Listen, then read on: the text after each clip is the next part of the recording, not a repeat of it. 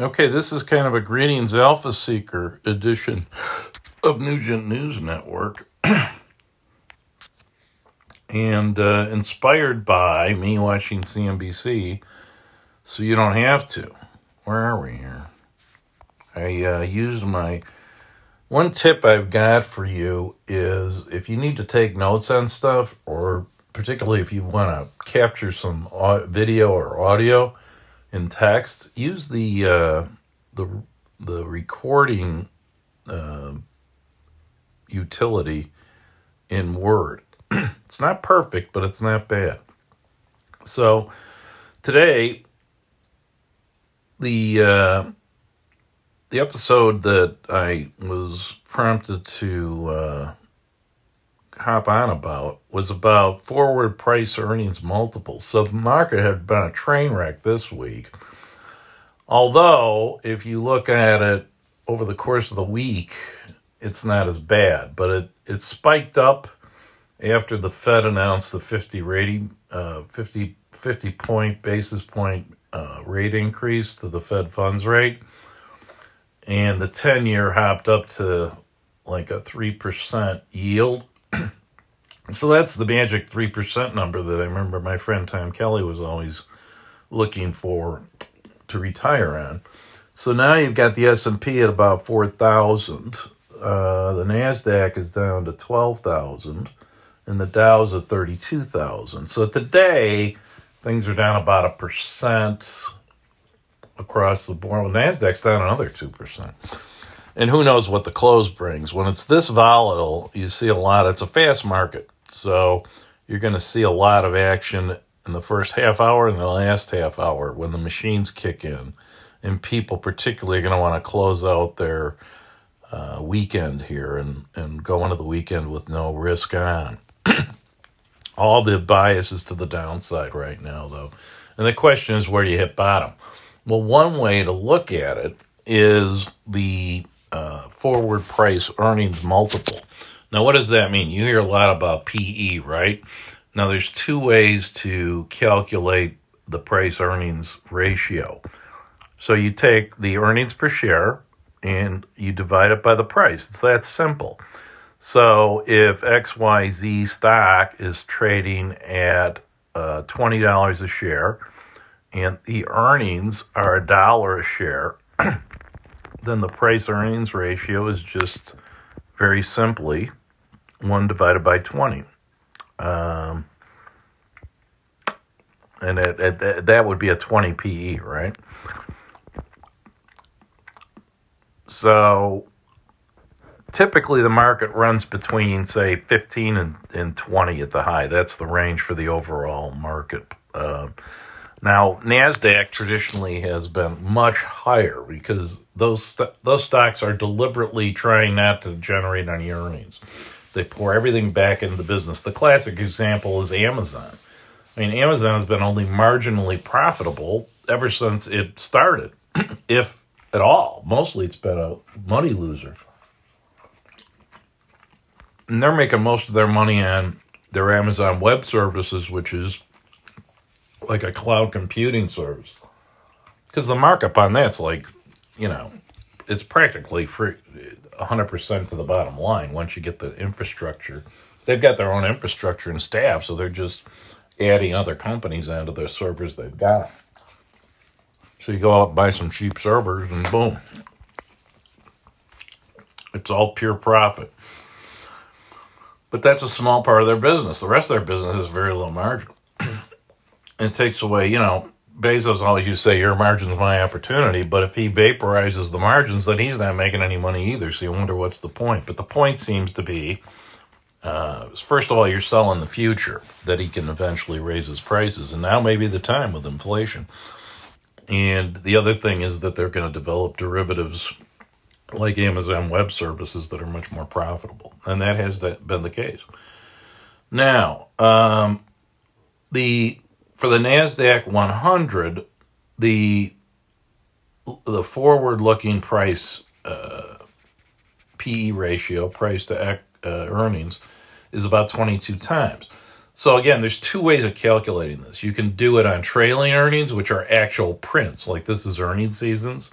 So you can say, okay, if these guys do what they did in the first quarter for the whole year, then it's going to be a 20 multiple based on actual trailing earnings, what's been done in the past. That's not an estimate, okay? That's a fact, at least, if you got adjusted EBITDA, which is earnings before interest, tax, depreciation, and amortization, then, if they adjust it for a lot of things like they owe people stock options that need to be fulfilled, you can play a lot of games with that number, but still, it's a real number. It's a printed number, okay? It's like anything else. Don't believe entirely what you read. But the forward earnings are even less reliable, right? Because those are analyst projections. So the whole NASDAQ 100, which is all the big tech companies like Amazon and Meta and everything else, is trading about 22 times forward earnings now. At the high in the post-pandemic period, when the digital companies were getting a high multiple because everybody was staying home, right? So there was all e-commerce and everything else. And they spent a lot of time on Facebook and LinkedIn and all that, so selling a lot of ads. So you could say to yourself, okay, and here's where I weigh in with my trading idea. You could sell that NASDAQ QQQ. You could sell calls at the 31 times forward earnings level, or as low as you want to go. And if it's at 22 now, you figure if it bounces back, you will, if you're selling it at that 31 times forward earnings, you'll be in pretty good shape. QQQ is an easy trade, very liquid market.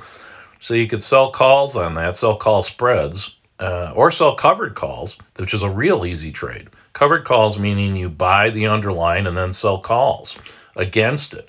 So you're protected on your upside, but you're limited on your upside. The most you're going to make is the premium you sold the call option for.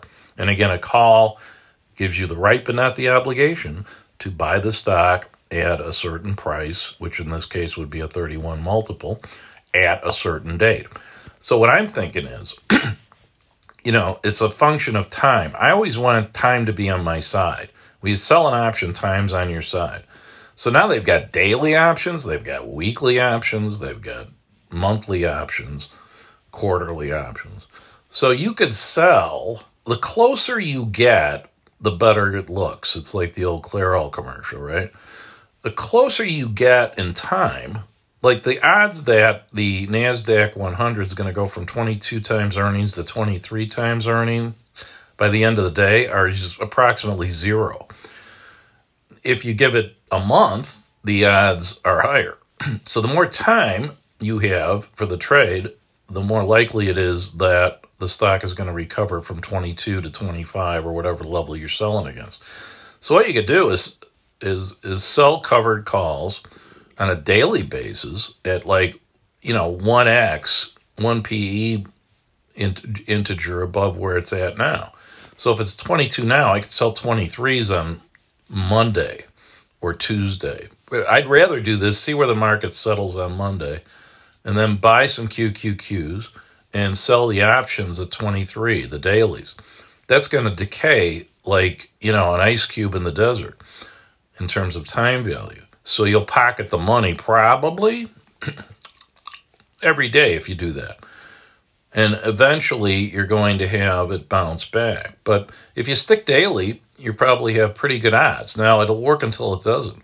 The other strategy you could use is to do the weeklies, and then you've got 5 days to bite your nails, and maybe allow yourself a little more cushion. If it's 22 forward PE, you could sell it at 24, 25. And with a monthly, I'd probably get closer to high 20s or even that 31. I'm going to have to wait longer. I'm not going to make as much money because I'm so far out of the money, but a time value will be in there. So you're basically hoping that things stay bad when you do this trade.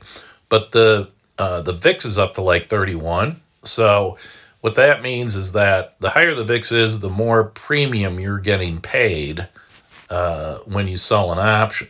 And it works on both ends of the range for reasons which I won't necessarily get into too deeply. But, the scarier the market gets, the more people are willing to pay for their puts, their insurance. And since you can construct a virtual put with calls. Okay, I won't go into the details of that, which I barely understand. That's one for the option thinker, Dan Keegan. But so the volatility skew for puts, which means the price of puts get higher when the fear index gets higher, that also factors into call pricing, even though it's the opposite bet in a sense. Selling a call is a bearish bet, but a typical call, if you bought a call, it's a bullish bet. So you can benefit from the premium increase even on the upside by selling your call. I hope I have that straight. Dan, if you're listening, let me know if I got that right. So then the other strategy you could take, there's certain stocks that have enormous forward PEs, like Datadog, which you probably never heard of, 318 times forward price to earnings ratio. Now, you could buy puts on that and hope that there's going to be a multiple compression there. Multiple compression meaning it goes from 308 PE to 22, which is where everything else is, and that's a disaster for the stock, obviously.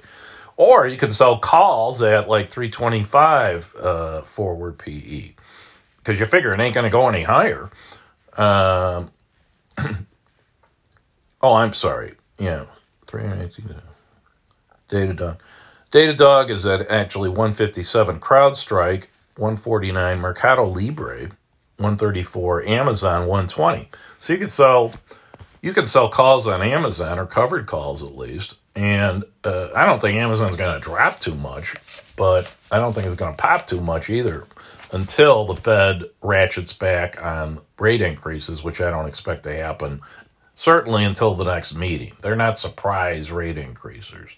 So anyway, that's the trading thought of the day. Am I going to do this in Nugent Ventures? Probably not, because we're trying to stick to the biotech thesis, but what I might do is take what we've got capital-wise and try to, increase it by selling those calls and go from there.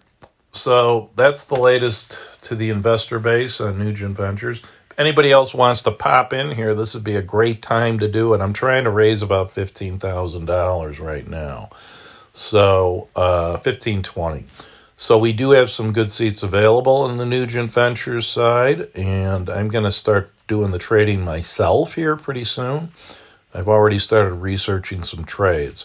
So if anybody else wants to get into that, let me know. 708-334-8414.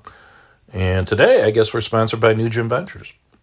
We're trying to make big money out of little money using leverage. Give me a lever, a big enough lever, and I can move the world. Whoever said that. That's what we're trying to do with options, because options are all about leverage, So anyway, that's it for today. Live long, prosper. And if you want to prosper more, give me a call and try to help you out with some levered options. Bye-bye.